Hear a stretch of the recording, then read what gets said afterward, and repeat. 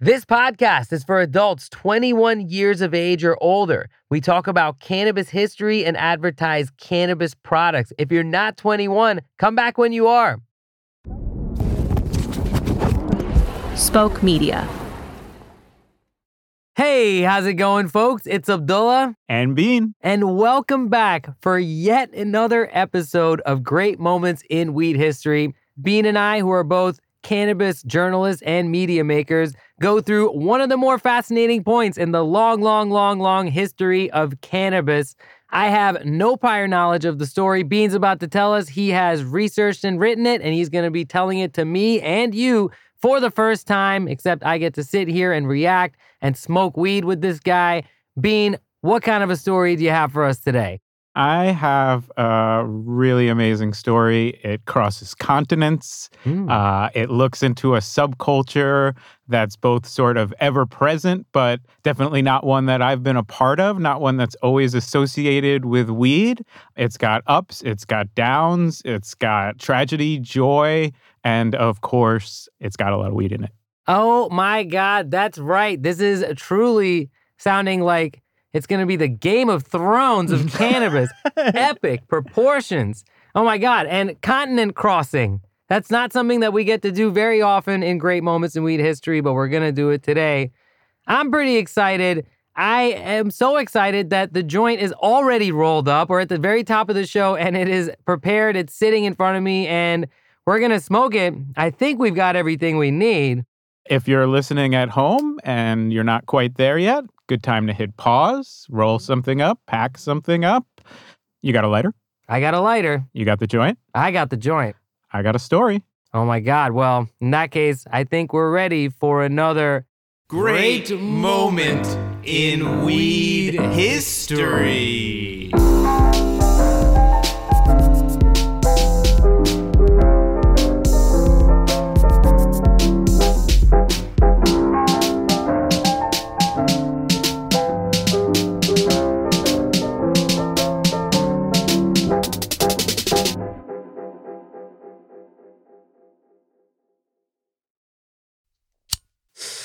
Spoke Media. Alrighty. So I've got my joint here. I'm about to light this thing up. I'm super excited to hear what you got for us today. Bean, lay it on me, brother. All right. The hero of today's great moment in history, Hossein Khosrow Vaziri, was born in 1942. Any guesses yet? No, it sounds like a brown guy, though, which I'm stoked to hear about always. Definitely brown. Born in 1942 in a small village near Tehran in Iran. Okay, so as we know, the Middle East has a long history with cannabis. Cannabis is a tradable commodity dating back centuries. Iran specifically. Now, Iran is known for opium, poppy fields, but I don't know if I have a clue yet. Let's keep going. Okay. As a child, Vaziri was consumed with the sport of wrestling, which was a national obsession in Iran. And despite growing up in poverty, he dreamed of becoming an Olympic champion. An Irani wrestler who has something to do with weed. Oh man, that's tough. The one guy that comes to mind is the Iron Sheik. Bing! Yeah!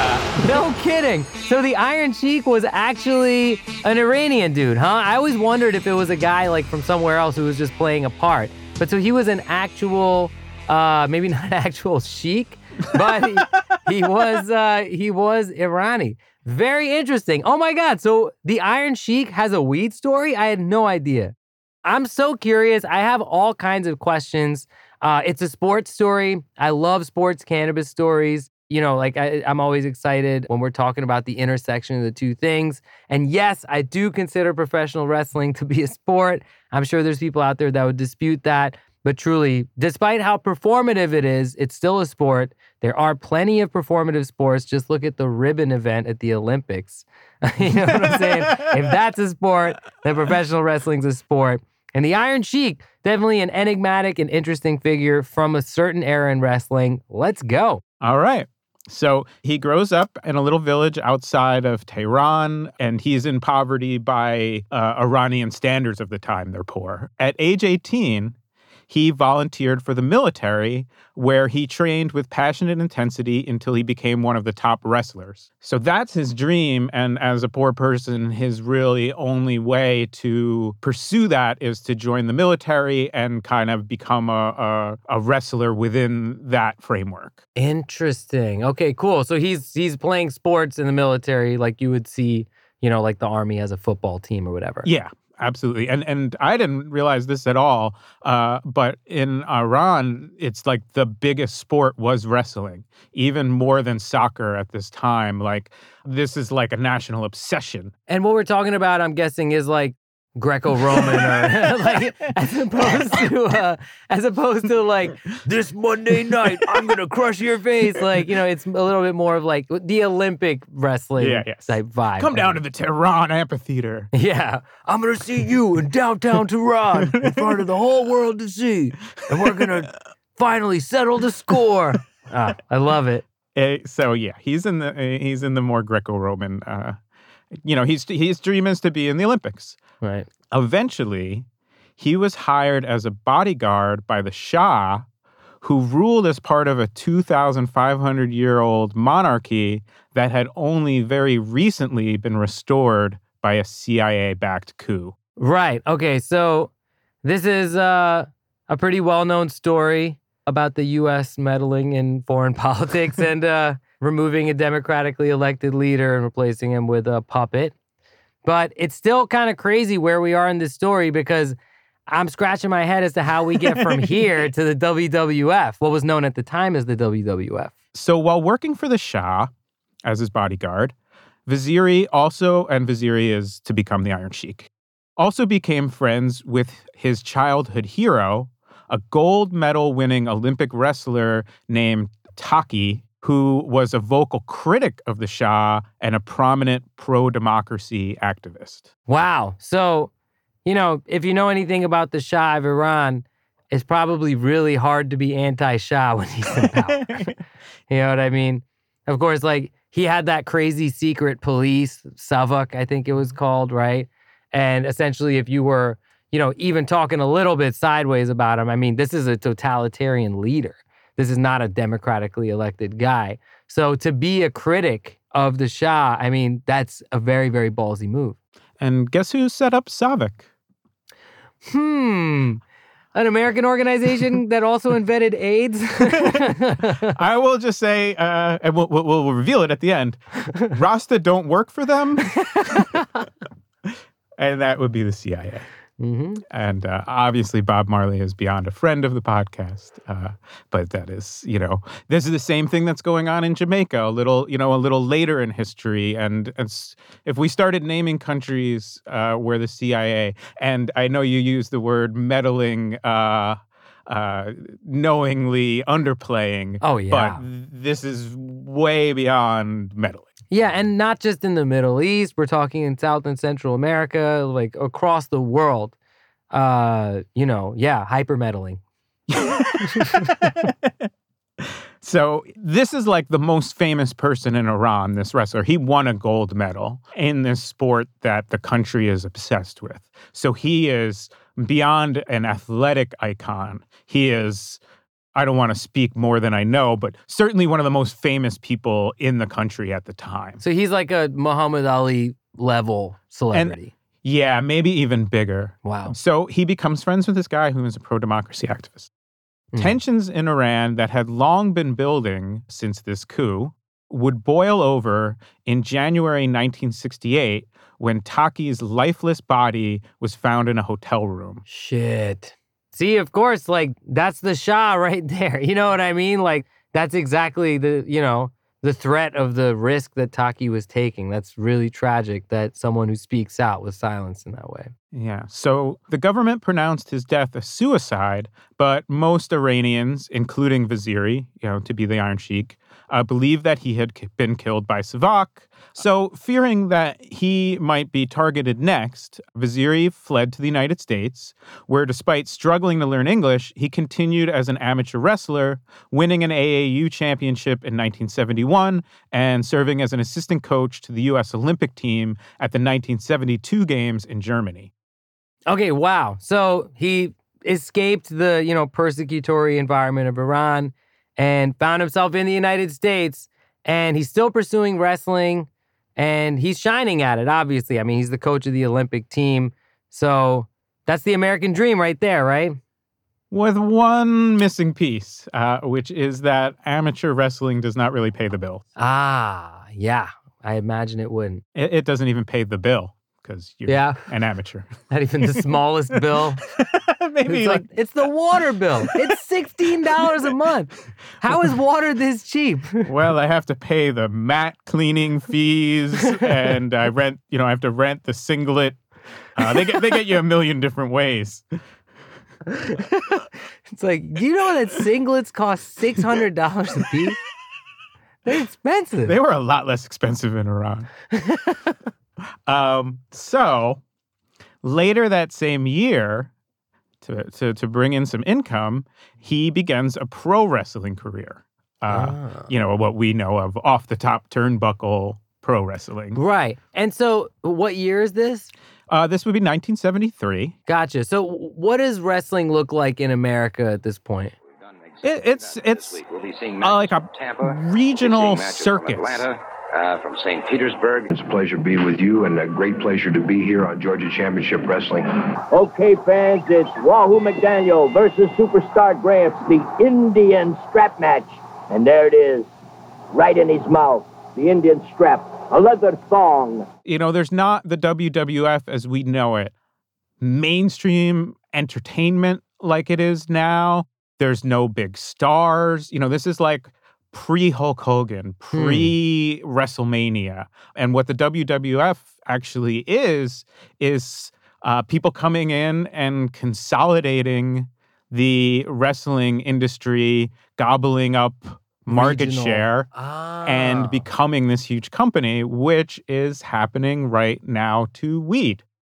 Right. That's right. It's the corporatization of weed, essentially, the conglomerization of weed. One of the great tragedies of being a weed advocate in this time is that, cannabis is becoming legal in different forms in many places and people are tolerating more, but it's also being sucked up by the capitalism machine. You know what I mean? That we hoped that cannabis would be an exception to, Yeah, it's this intersection of one of my very favorite things and one of my least favorite things. Yeah. So he decides to try a pro wrestling career. He wants to make some money. He's got a wife now, and he competes as a babyface. Do you know what that means? Right. So I'm not totally up on my wrestling lingo. I know a heel is a bad guy, right? A babyface is like someone like Bret Hart or something, right? He's like kind of like the pretty boy, the obvious good guy in some senses. Is that right? Yeah, it's almost a dichotomy. Right. You have heels, like you said, and baby faces really just means the good guy and the bad guy. And the bad guy. And of course, that is very broadly drawn in the world of pro wrestling. Yeah. There's not a lot of like noir-ish anti-heroes. Maybe there are now. Hey, The Undertaker. Yeah. The Undertaker was not necessarily a heel. I don't know if he's considered a heel, but he always felt like somewhere in between to me. He really is a guy you root for, but he is very dark thematically.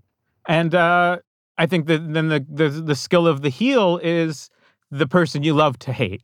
Right. And some people love that feeling so much, they identify so much with the heel that they vote for them.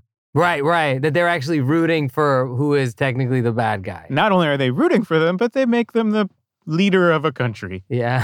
That's what that dude is. He's a wrestling heel. And I think I've never heard a metaphor that better explained to me not just the methods that this person employs, but why it connects and how it connects with people. So true. And also, there's the time that he was an actual wrestling heel in the WWE. I'll knock you on your billionaire's butt. Donald Trump? Yeah! Oh my God. Yeah, man. Well, let's get back to Vizier. Yeah, let's do it. Okay, so at first, he believed pro wrestling was real until his trainer hipped him to the industry's big secret. So, wait, he thought it was real before he started doing it, right? Yeah. Because imagine like an Olympic champion wrestler getting in the ring with you and you like talking a bunch of shit, thinking that you guys are going to play fight, and then him just fucking Greco-Roman kicking your ass. Especially, he doesn't speak English too well. So you're probably like, okay, throw me into the turnbuckle and we'll do a double spin and a flip throw. And he's like, I'm going to crush the shit out of you. What means uncle? What means uncle? The guy's like, you're like about to break that guy's arm. So he becomes a pro wrestler. He learns this big secret. And not long after that, he smokes weed for the first time, sharing a joint with Jimmy Superfly Snuka. Superfly. Superfly, huh? I believe it's Superfly and him flying through the ring rather than the superlative flyness of his personal style. Thank you for breaking that down, Professor Funk. Well, those are two very distinct ring images. The superlative nature of his flyness. Incredible. Okay, gotcha. So this guy, Superfly Jones, what was it again? Superfly Snooker. Superfly Snooker. Snooperfly. Well, Snooperfly, yeah, that would be a little tell. Okay, so this guy is cool as shit, and he's smoking weed. Obviously, I'm guessing at this time there's no exhaustive pee testing regimen in regional wrestling. I kind of doubt it. Yeah, so he's getting high. I'm sure he's treating whatever, injuries that he's getting in the ring with the therapeutic power of cannabis. And he offers that up to the Iron Sheik. What does he think of it? He's pretty into it. After failing to gain traction on the lower echelons of the regional touring circuit, fighting under his own name, and he's struggling to provide for his new wife, he took the advice of a longtime tour promoter's wife and reinvented himself by shaving his head, growing out a buffo. How do you say that name of that mustache? I have no idea. Handlebar. But the big ass, like a old school British bodybuilder type mustache. Yeah, perfect. The only other reference for that is like the Iron Sheik used to have. Yeah, exactly. I guess they call that mustache the Iron Sheik now. So he invented the persona right there. Yeah, well, it's like the tour promoter's wife takes him aside and is like, "Hey, I know this world." He's very recently, he probably didn't even know pro wrestling was a thing maybe when he was around. I'm not 100% sure. And then he thinks it's real when he gets there. So he's just, and what's interesting is his early style, he wore the American flag. He wore his Olympic medals. He was a hyper patriotic American. He was that's who I am and that's who I'll be. But then obviously he's about to find a lot more traction when he leans into his heritage a little bit. So after trying it out as a babyface and, not really being that effective, he finds his persona as a heel. I started bring the American flag and everybody call USA Corporate Commissioner. Remember, you punk. I call you a punk. Yeah. And, the connection to the immigrant story is so clear. He's so proud to be, at least in America, he's so grateful to have a place to escape what's, could have very well been his own murder where he comes from. And he goes out in front of these crowds of Americans in this really patriotic, quote unquote, world of pro wrestling. And he's a brown dude and they're like, meh. Yeah. So they're not buying it. They're not buying it. Wrong time and place in America for that kind of thing. So he shaves his head. He does the mustache. He adds those curly toes to his wrestling boots. Never noticed that he had the curly boot toes. Oh, yeah. And that's when he names himself the Iron Sheik. Ladies and gentlemen, a most formidable opponent for any man in the wrestling ring, the Iron Sheik from Iran. First of all, before I speak English, I prefer to speak Iranian for my people. خدمت همه شنوندگان ایرانی عزیز سلام عرض می‌کنم و موفقیت همه شما را آرزو می‌کنم. Long time ago, wrestling come from my country. Everybody know Iran by two things, oil and wrestling. Yeah, there it is. Really strong name for a professional wrestler, by the way. That's got to be one of the best names ever. He's got a big-ass, distinct mustache, and he's called the Iron Sheik. Great branding.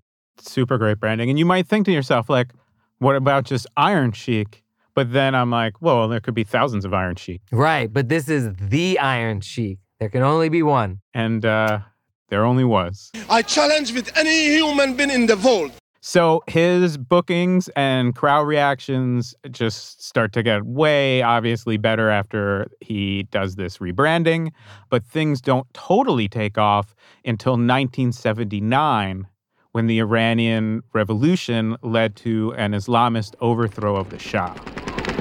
For the last 7 days, Tehran and other cities have seen violent clashes between troops and demonstrators demanding Khomeini's return.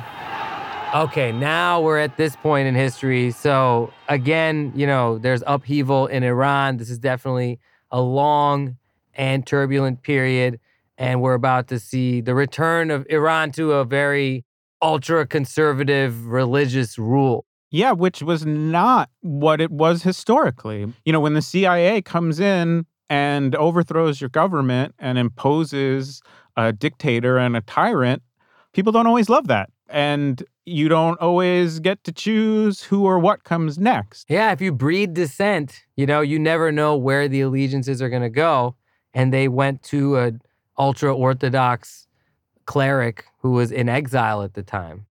Yeah, and backed by militant religious fundamentalists. Mm-hmm. And I just think it's always worth pointing out that religious militant fundamentalists have a lot more in common with each other, despite being of different religions, than with any of us. Yeah, oh, absolutely. Very true. And this is a tragic thing because we're talking about a thousands and thousands of years old civilization, right? That made countless innovations, over the course of human history and really was like a blueprint for modern human civilization that's now been descended into chaos, all because of the political interests of a small group of people. Now, guess who cashes in on that big time? Who's that? The Iron Sheik. Right. So what a time and place to be this character. Obviously, all this stuff is in the news, you know what I mean? And it's a pretty good time to be a cinematic villain that's based on an Irani strongman. Yes, it absolutely is. And so with more than 50 Americans held hostage in Iran for more than a year, the Iron Sheik character becomes a star. And so despite being a hyper-patriotic American immigrant in real life, Vaziri reveled in playing the role of an arrogant Middle Eastern menace. He's Stephen Colbert. Original era, yeah. Colbert show Stephen Colbert. And so he enjoys doing this. I think you can't be a great heel without loving it on some level. Oh, yeah, totally. And it's easy to think like, oh, well, he's sort of like debasing himself or something, but he's, in essence, an actor playing a character.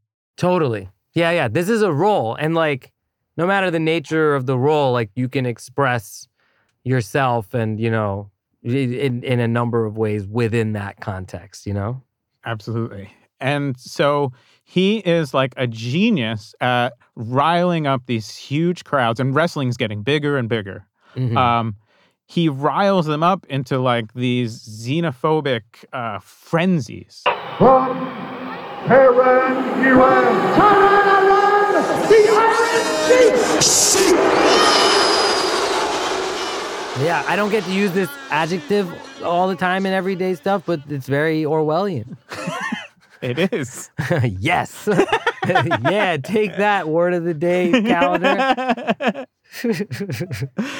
In 1983, the Iron Sheik won the WWF Championship belt, which he then lost to Hulk Hogan, setting off the era of Hulkamania that transformed pro wrestling from this like regional circuits into an international conglomerate. Wow, did not know that. So Iron Sheik was the last champion before Hulk Hogan.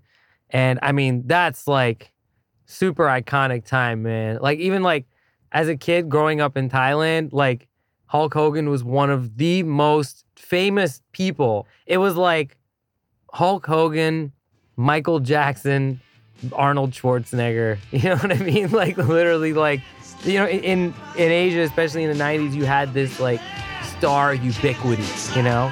And right? Yeah, I'm a real American. Oh yeah, right. Yeah, and this is all the plan is they're going to make, the WWF's strategy is we're going to pick one person to be the face of this whole thing, make them super fucking famous. Mm-hmm. It's gotta be this all-American hero type. But how better to set the hero up than by defeating the ultimate heel, who is the Iron Sheik. So they allow him to win the belt simply so that Hulk Hogan can take it away. So this was a long game thing to get the Hogue to be even more famous. Wow. And it worked, obviously. I mean, that was it, pretty much. So what happened to the Iron Sheik once he lost the championship? Well, so for like the next 4 years, the biggest draw is Hulk versus Iron Sheik. And that's like, you know, they have storylines. It's a soap opera, essentially. Right. And they keep on fighting after that championship bout. This goes on for like 4 years. That's the biggest draw. That's his biggest competition. And then he began a rivalry with an up-and-coming young grappler named James Edward Duggan Jr. Oh, Jim Duggan? Wait, Hacksaw Jim Duggan? Hacksaw Jim!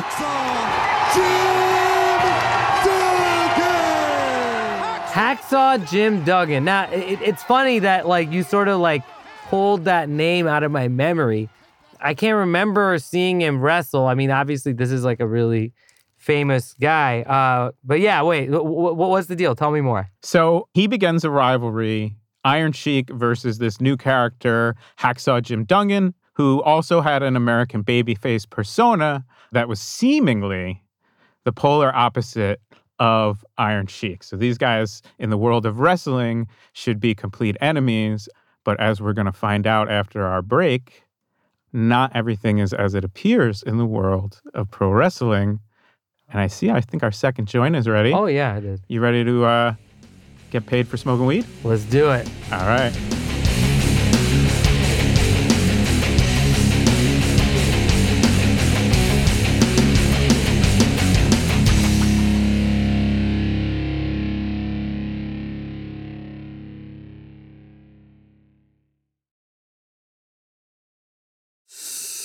Smoke Weedia. We're here. We're talking about the Iron Sheik and his great moment in weed history. And we're smoking a fatty. And when we last left off, we just introduced a fella named Hacksaw Jim Duggan, right, Bean? Yeah, and I feel like you name your kid Hacksaw, you know what he's going to become. Pro wrestler is probably the most... Or like Carpenter. Yeah, those are the two above board people named Hacksaw. Escaped convict. A number of things. So anyhow. I'm about to read an account from his autobiography. Guess what it was called? Hacking Away at Life, the biography of Jim Duggan. It's just called Hacksaw. And he, in his autobiography, recalled a star-crossed ride he and Vaziri took together in New Jersey on May 26th, 1987. Interesting. So I had just turned 3 years old when this happened. So, as he opens the account, Abdullah Saeed, a person I'd never met, had just turned 3. I'm not sure why that was important to me then, and I don't know that it has any importance to this story now. I respect him at least calling it out, you know? So many history books ignore. They just ignored my 3rd birthday. It was a good one. Yeah, and your terrible 2s were so well documented. Yeah, I know, right? But that's the bias in this fake news era that we live in, you know?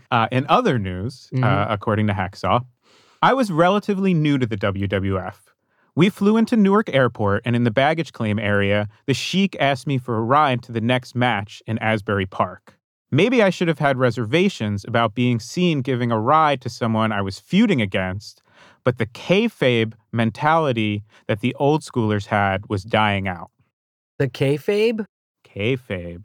Kayfabe. Yeah, kayfabe is the industry's secret word describing the fact that it is scripted in a way, that it's not real wrestling. And so they would use that word if they had to refer to that aspect of things in front of other people. If, say, 2 wrestlers were hanging out and somebody's coming, you'd say, kayfabe, kayfabe, and then they'd start arguing or whatever. And this was like, are you familiar with the term omerta? No, not exactly. I mean, I've heard it before, but what does it mean in this That's context? in the Italian mafia, silence, and it means you don't rat.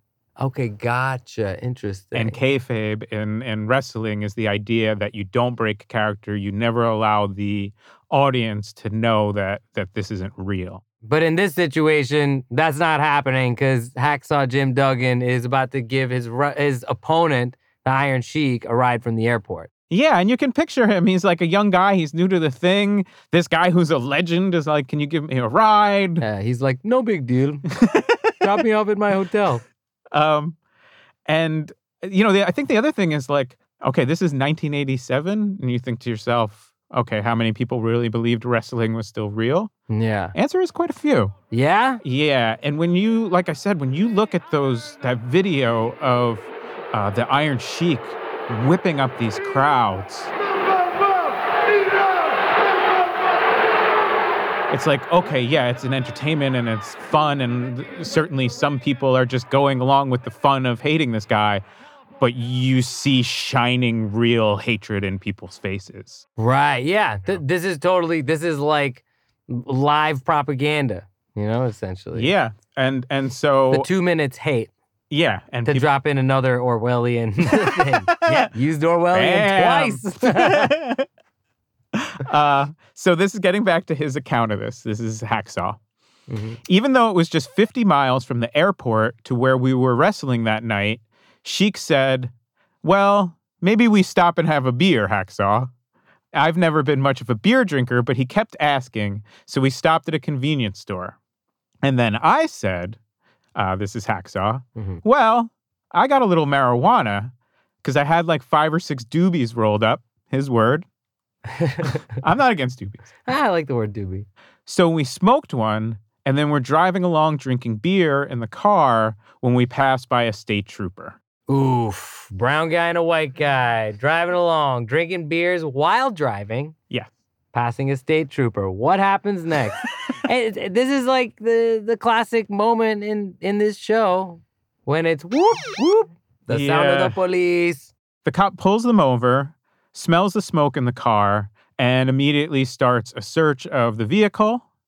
Hacksaw gets popped for a misdemeanor amount of cannabis, while the Iron Sheik had 3 separate baggies of cocaine in his wallet. Oof. Yeah, which constituted a felony for intent to distribute. Eesh. Oh, yeah. This is a classic thing. You got 1 bag with a small amount, it's personal.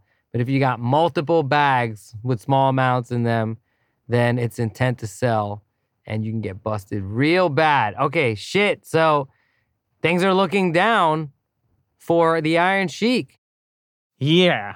And so, but they get arrested. They go to the station, you know, and they leave. And, you know, we got to remember, it's 1987. It's a different media world.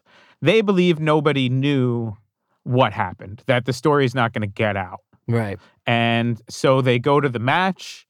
They wrestle that night, each other, and they agree, we're just never going to ever talk about this to anyone or to each other ever. This just didn't happen. And they think it's all cool, but the next morning, the whole story hits the press. All right, so it hits the press, but like who exactly is reporting on this kind of thing at the time? Is it like ESPN? I mean, this is before wrestling blogs, right? Yeah, this is before blogs. This is, I won't say it's technically before the internet, right? But it's before the internet as we know it. Sure. But as a journalist, how could you pass this, story up? Right. You have the biggest villain and the biggest hero caught smoking weed together in a car. So it's like on the cover of the New York Post. Oh, wow. Okay, so this is like an actual mainstream big story. Yeah, coast to coast. It's a huge deal. And this is like now there's WrestleMania and WWF is way bigger. It's Hulkamania time. Right. So it's like all eyes on them now. Right. Okay, gotcha. Holy shit. So this is big news. And it's like for so many people, it's finding out that Santa Claus isn't real, right? That Santa Claus and Satan were smoking a joint together in the sleigh. That's amazing. Holy shit. So it's blowing people's minds. Absolutely. So the next morning, the whole story hits the press. Hacksaw's first call is to his wife. His second was to his father, who was a chief of police in Glen Falls, New York.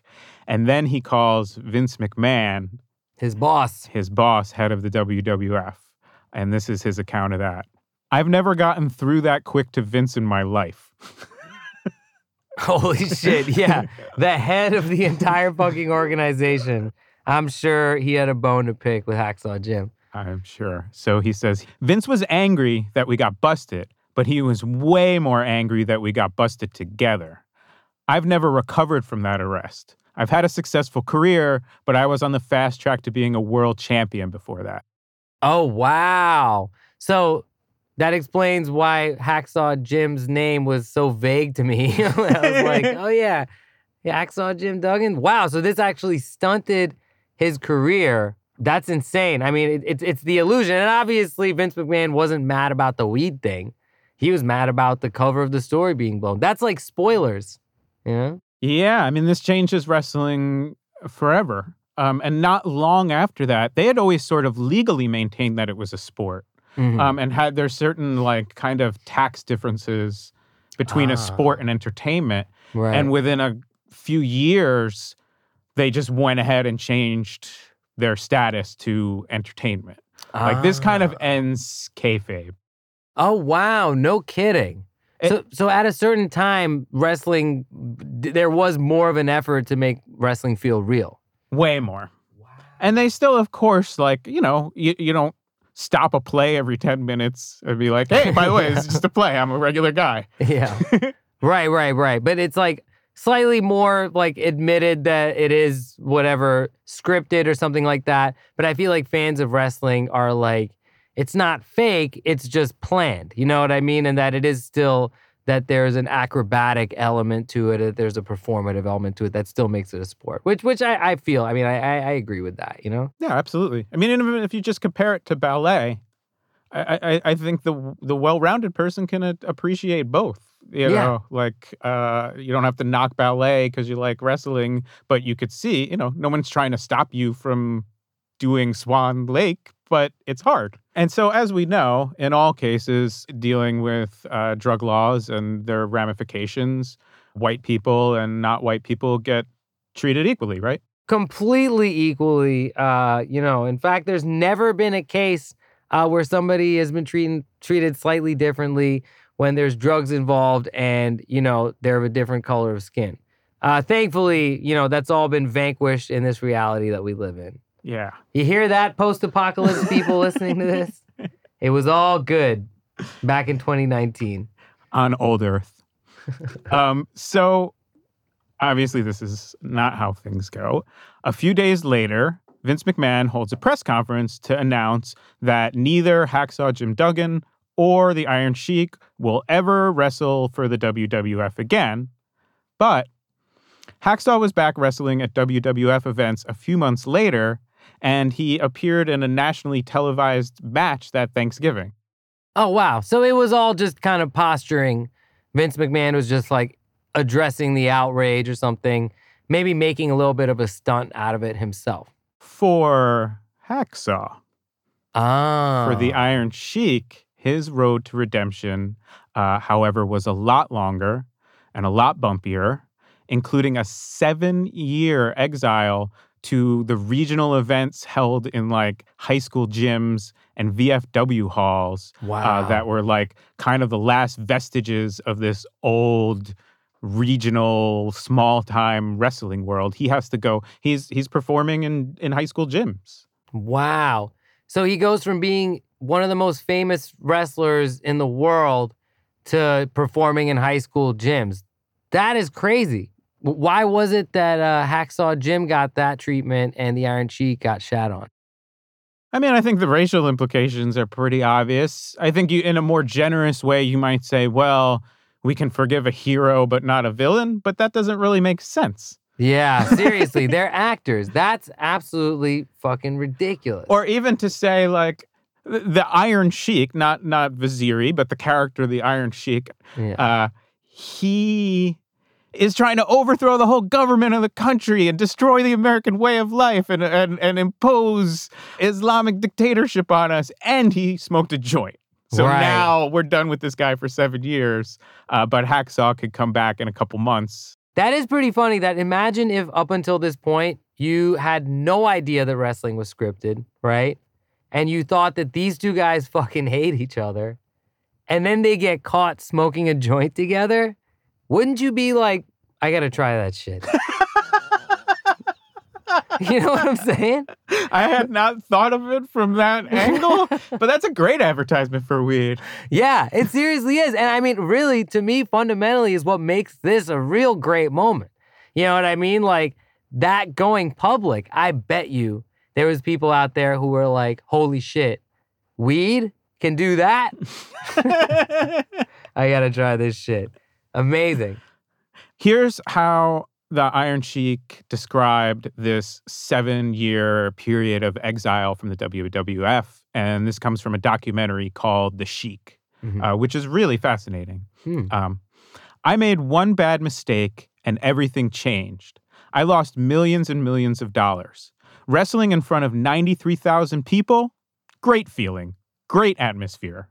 Wrestling in front of 93 people, not so much excitement. But I loved my business, and I want to make a living, so I didn't have any choice.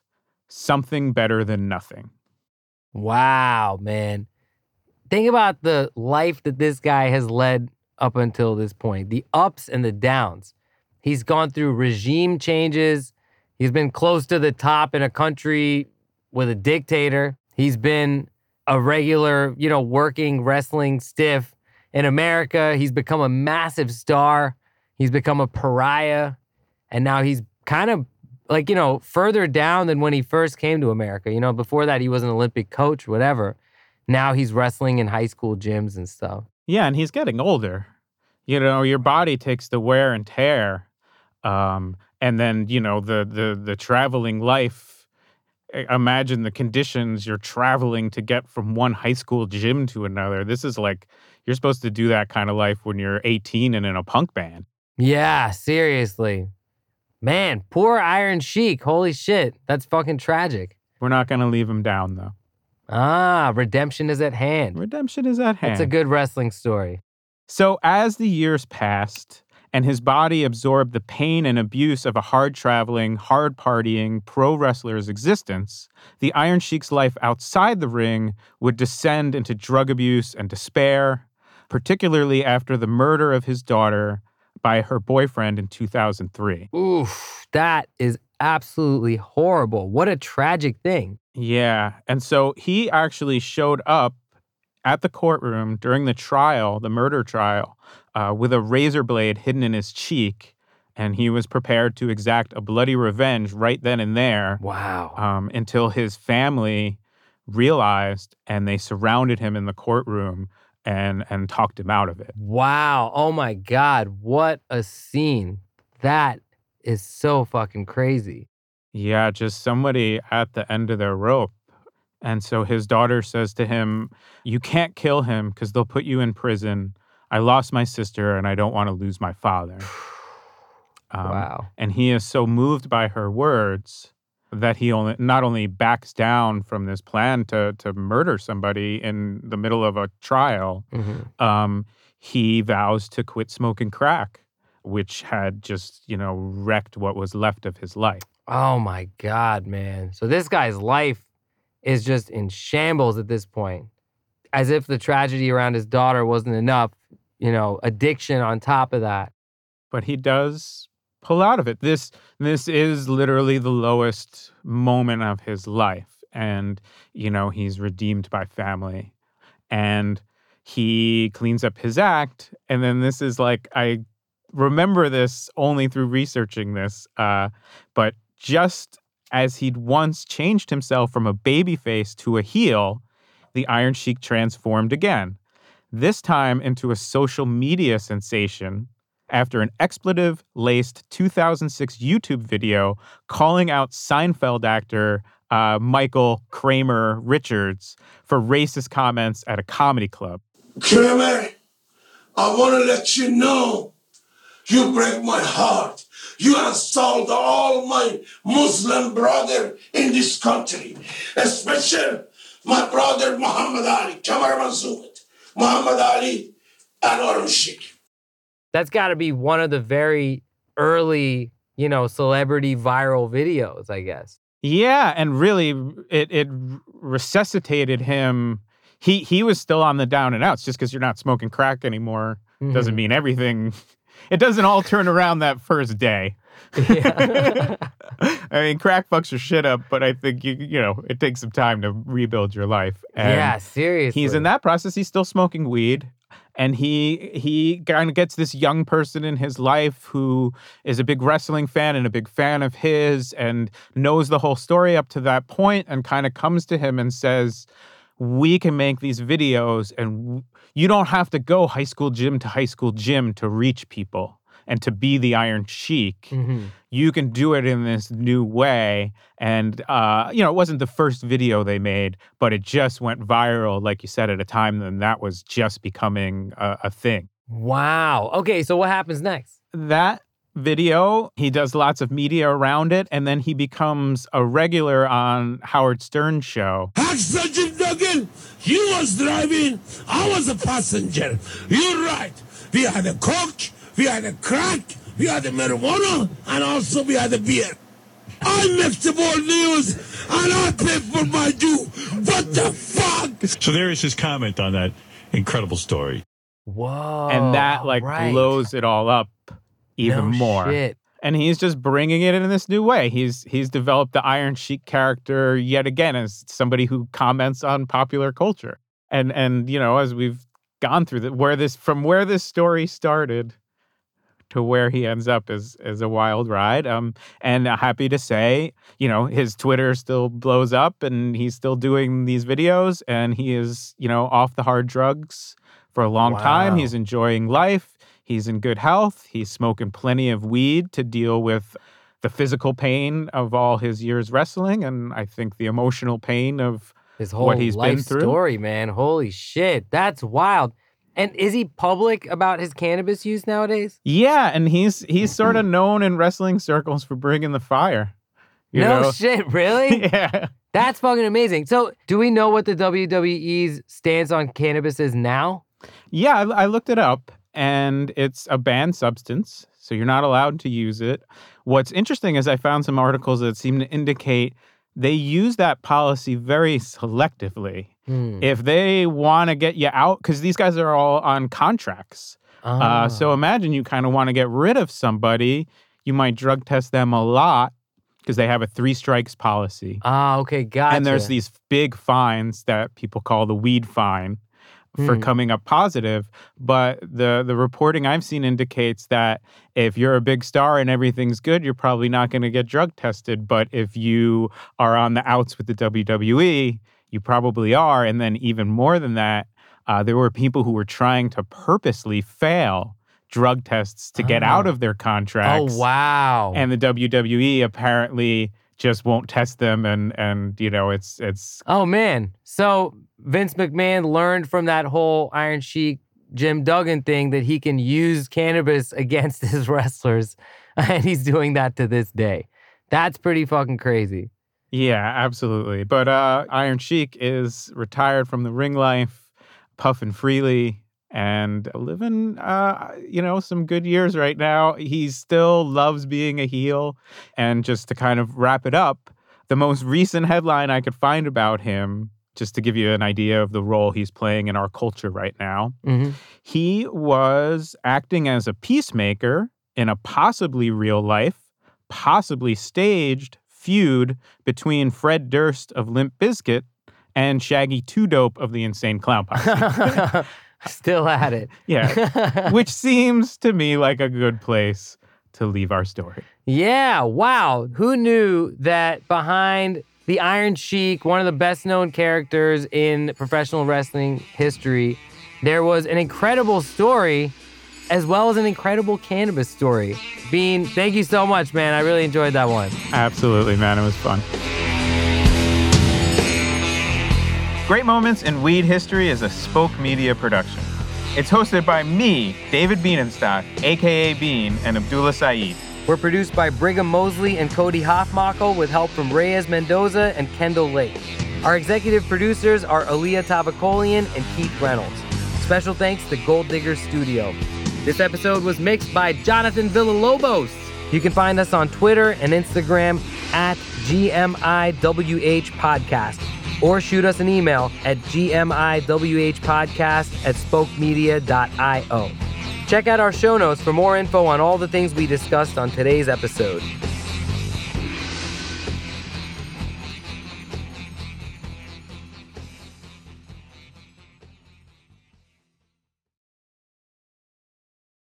Kramer, I want to let you know you break my heart.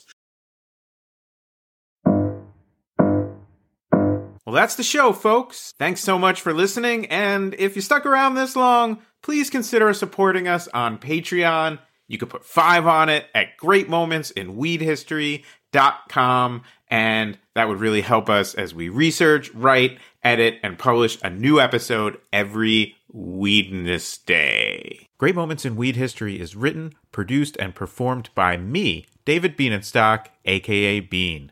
Special thanks to our sponsor, PAX. Go to PAX.com and use promo code GREATMOMENTS, all one word, for a big discount at checkout.